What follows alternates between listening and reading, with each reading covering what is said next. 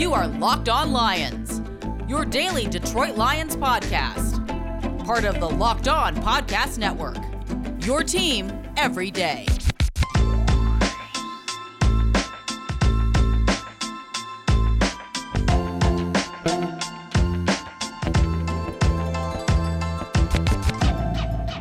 Locked On Lions for a Tuesday. Let's plate this thing, shall we? Matt Derry with you on Tuesday, April 27th and a Wednesday, April 28th. We are just 2 days away from the NFL Draft. Lions picking 7th on Thursday. Couple of picks, second and third rounders on Friday, and then the rest on Saturday. And you know the Lions might be accumulating some picks and trading back. We'll see what happens. But let's discuss it. We'll talk about it with Nick Baumgardner from theathletic.com. Football writer, covers the colleges, covers the pros. Senior football writer for theathletic.com. Nick Baumgardner will join us today. He and Chris Burke wrote a great joint piece at The Athletic about the state of the Lions and kind of where they're going. I'm going to get the proper name of it right. What we're hearing about the Lions ahead of the draft. And we'll talk to Nick coming up momentarily.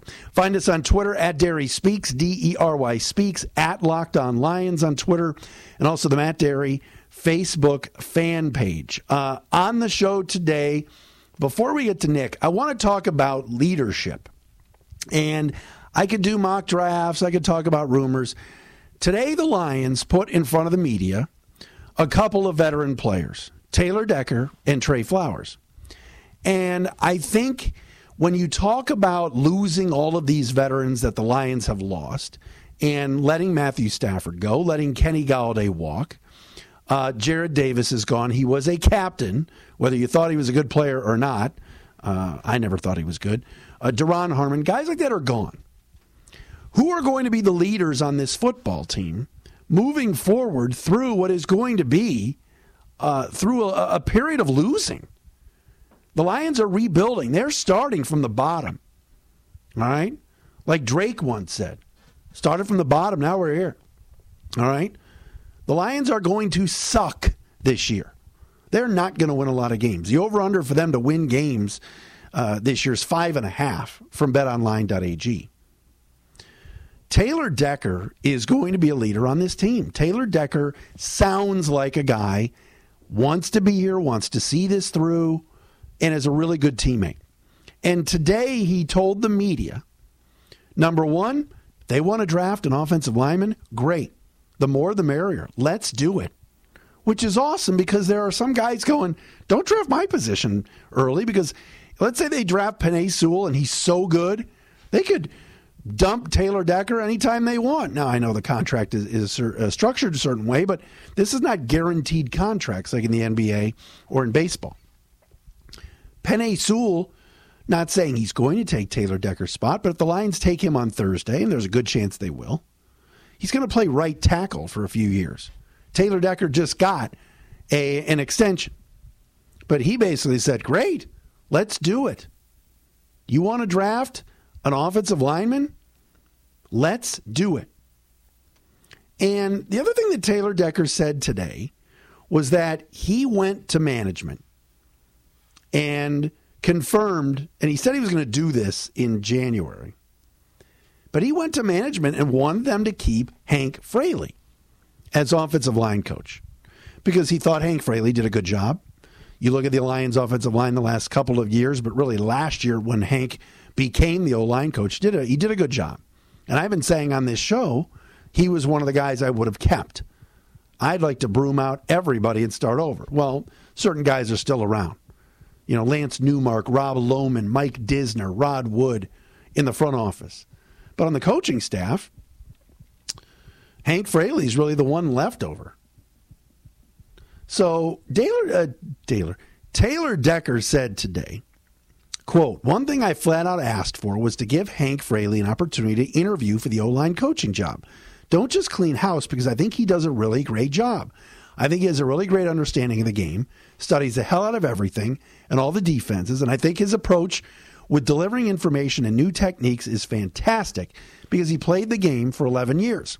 He's good for the room and a lot of the young guys in the room, and I think he's done a really good job. End quote. Remember, Fraley interviewed for other jobs, including the Bengals O-line job, and ended up coming back. And Decker said, it's a good feeling knowing the organization wants to hear what the players want to say, end quote. How about that? That's leadership. You have got to...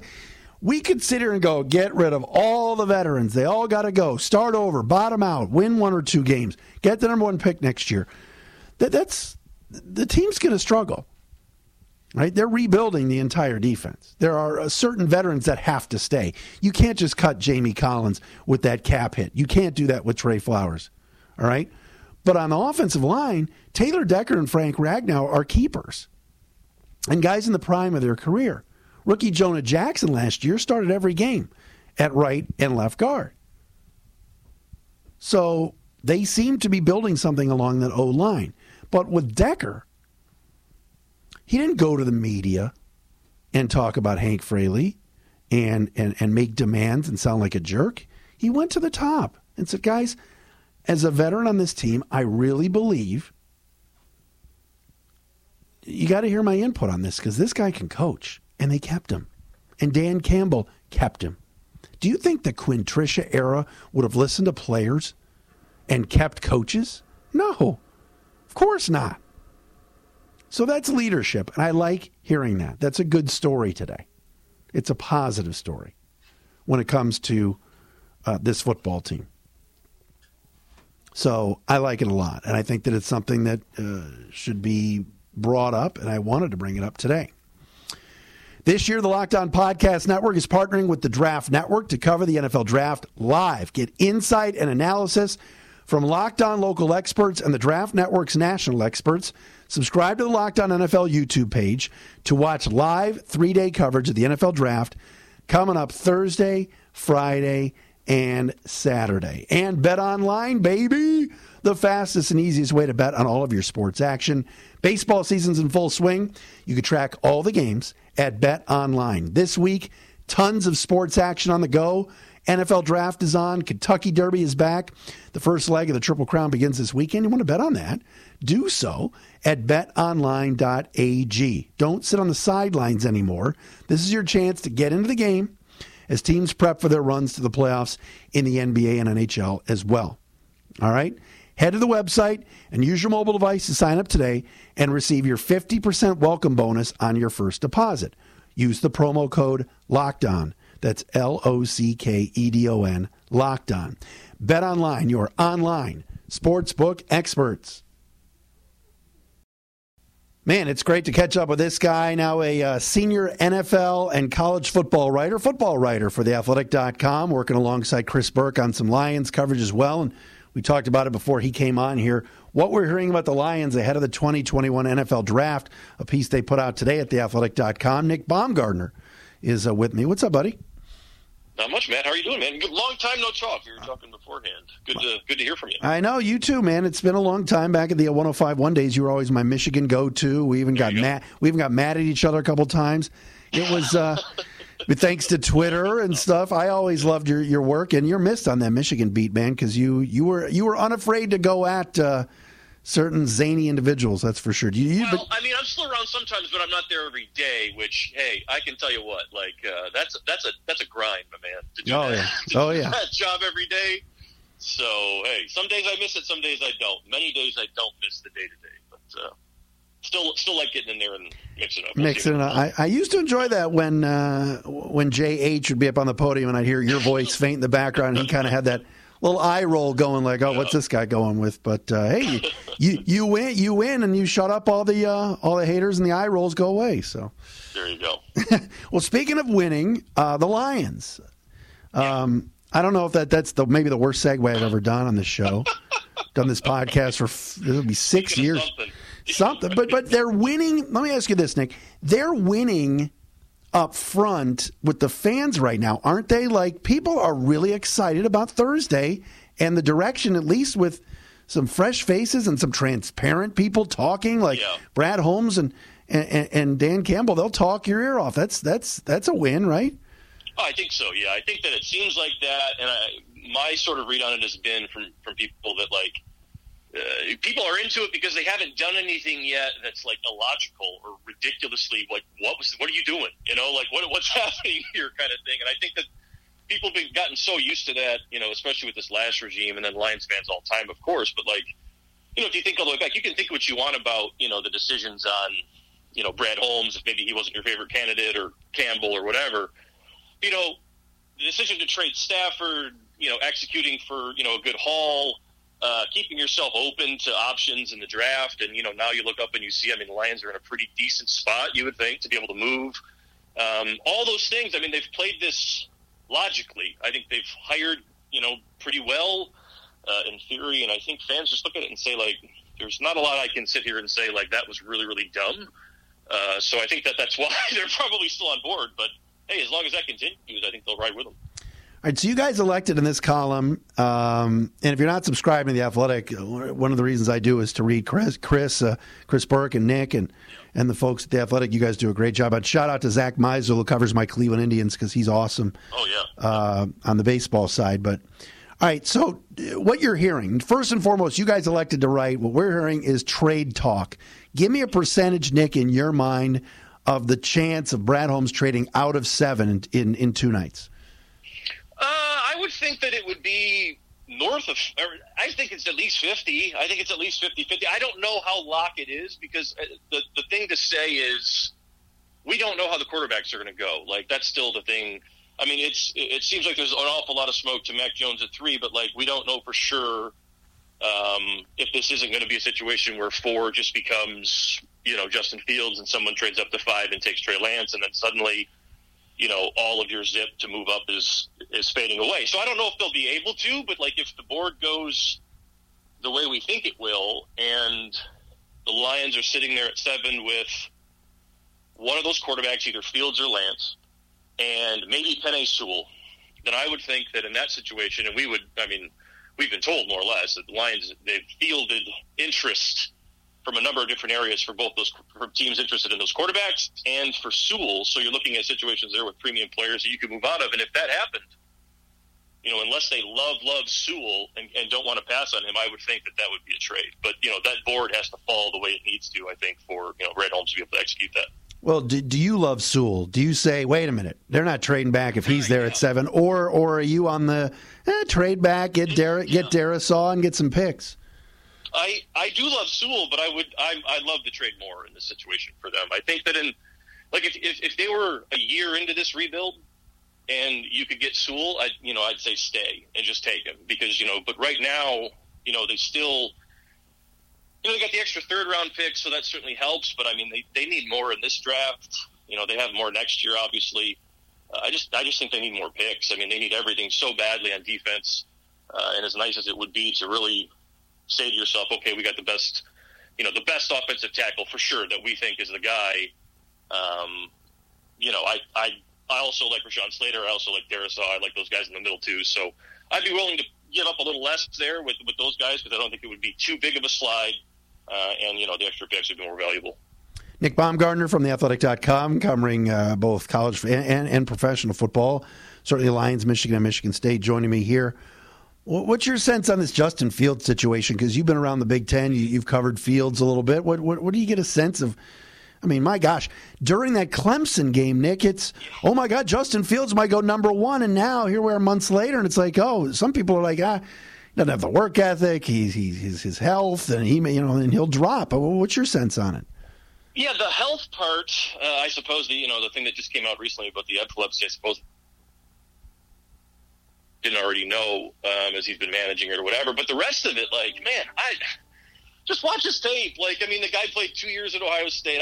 So you go down the list, right? I hear from people that say Ohio State's never had a quarterback that's ever, and I say, okay, well, stop right there. That argument's ridiculous. You can't say that about it. That has nothing to do with Justin Fields, right? He's playing for a completely different coach.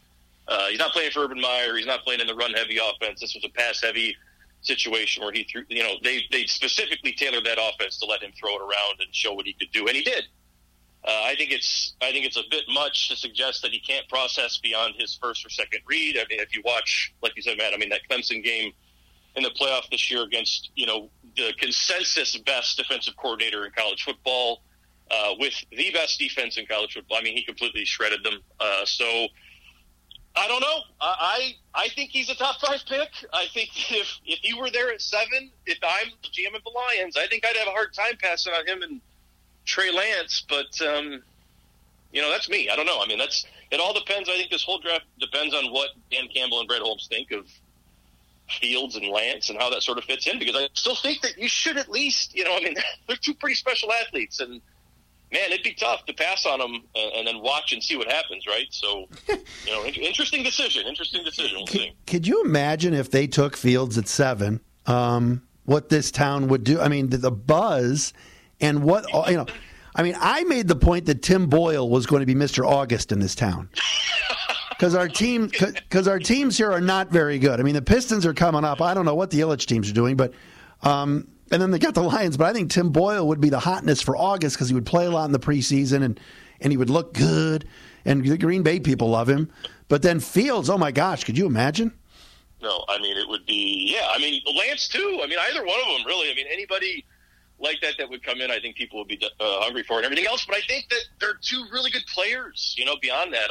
I'm never the guy who says you got to take a quarterback just to take it, right? Like, gun to your head, you got to do it. I don't do that, but these are 2 really good players. I mean, the Mac Jones stuff, I mean, people like him for different reasons and everything else, and if you think he's ready to come in and guide a team right now, I mean, that's what happened, beyond into a playoff run, I guess that's whatever, but for the Lions, it wouldn't be about Jones, it would be those 2 guys, Fields or Lance. I mean, it'd be hard to pass on for me, but I'm not running the team, so what do I know?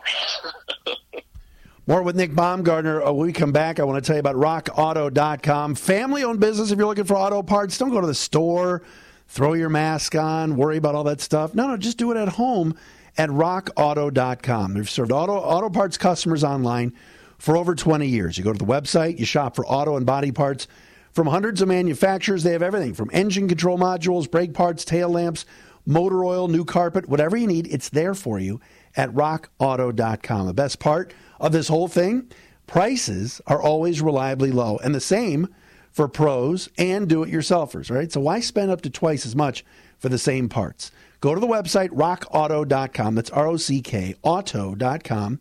See everything you need. Write Locked On in their How Did You Hear About Us box so they know we sent you. Amazing selection, reliably low prices, all the parts your car will ever need at rockauto.com. Back with Nick Baumgartner from theathletic.com talking Lions draft. We are 2 days away. Nick, what about the thought of Chris Spielman having influence, whether it's Fields being a Buckeye, a fellow Buckeye as Chris, or the Micah Parsons situation being that middle linebacker type? Do you sense Chris has that kind of feel? I hit him up yesterday just via text and said, hey, look, Albert Breer and Peter King are saying this about you. I didn't get a response. What do you think? I think that, I'm not sure, you never know, right, how all what that means. I think you could read that a couple different ways if you wanted to. I think there's, one way of reading it would be, in terms of an Ohio State guy, that Spielman would be positioned, you would think, uniquely, to have, the complete, full and total, unedited, here's the whole deal on every single kid at Ohio State, right? We're not going to BS you or anything else. You would think that as a guy who played there, he'd have a pretty unique lens into that. So I could see in situations like that where he would be saying, like, if you need anything on an Ohio State guy, let me know. I've got connections there or anything else. I mean, maybe he has some at Penn State. I don't know if that's something with Parsons or if he just likes Micah Parsons. I mean, I don't know. But at the end of the day, I think the situation is, like, what's it going to be when it's time to do it? Because they've talk about, it's going to be a consensus and it'll be Brett Holmes' final decision, and he and Dan Campbell will come to an agreement and they'll make the pick. Okay, well, is it going to be that easy or is it not going to be that easy? And I think we'll be able to get a sense, right? I think we'll be able to know for the most part. But I don't know. I think the stuff like that sometimes in the draft, draft season, everything else can get thrown out there for a whole bunch of different reasons. So it's always tough to see where it's coming from. Would you take Parsons in a trade back? I don't think anybody's taking him at 7, but if they traded back, what's that magic number for you? I would. Yeah, I mean, I think I would. I think I would consider it. I think that the thing with him is you're going to really have to know, and that's what I'm saying. Like, if Spielman has an in there and has a background, report on Micah Parsons that is different from some of the stuff that we hear otherwise, that, there maybe were character concerns or whatever at Penn State, that, those are issues that seem to pop up. And if he knows otherwise, then I think that that's something that would fit. But, I mean, that's the thing, too. You hear him talk a lot about this locker room has to be going in the right direction. This locker room has to be, strengthened by every single person we bring in here. Like, then you better know, right? So I would, because he's an awesome athlete and everything else. I still think Parsons has work to do as an inside linebacker in terms of responsibility. I mean, Penn State kind of just cut him loose and let him run. But, 12 to 15, if you were able to get in there and he slides, I don't know if he would slide that far, but if he does, then that'd be a pretty good spot for him. Receiver. You wrote about this in the column, you and Chris, today, about the offense. And, hey, look, here are the guys the Lions have now. Detroit and Brad Holmes and Dan Campbell have both said they want somebody that can block downfield. I know that's a concern with Devontae Smith, just based on his size. But what's your sense of the Lions? And I think fans would not like it if it was Devontae Smith or Jalen Waddle at 7. And I know our friend Mike Valeni, he would say, why are you drafting a receiver, a smallish receiver at 7 when you can get one later on with this class?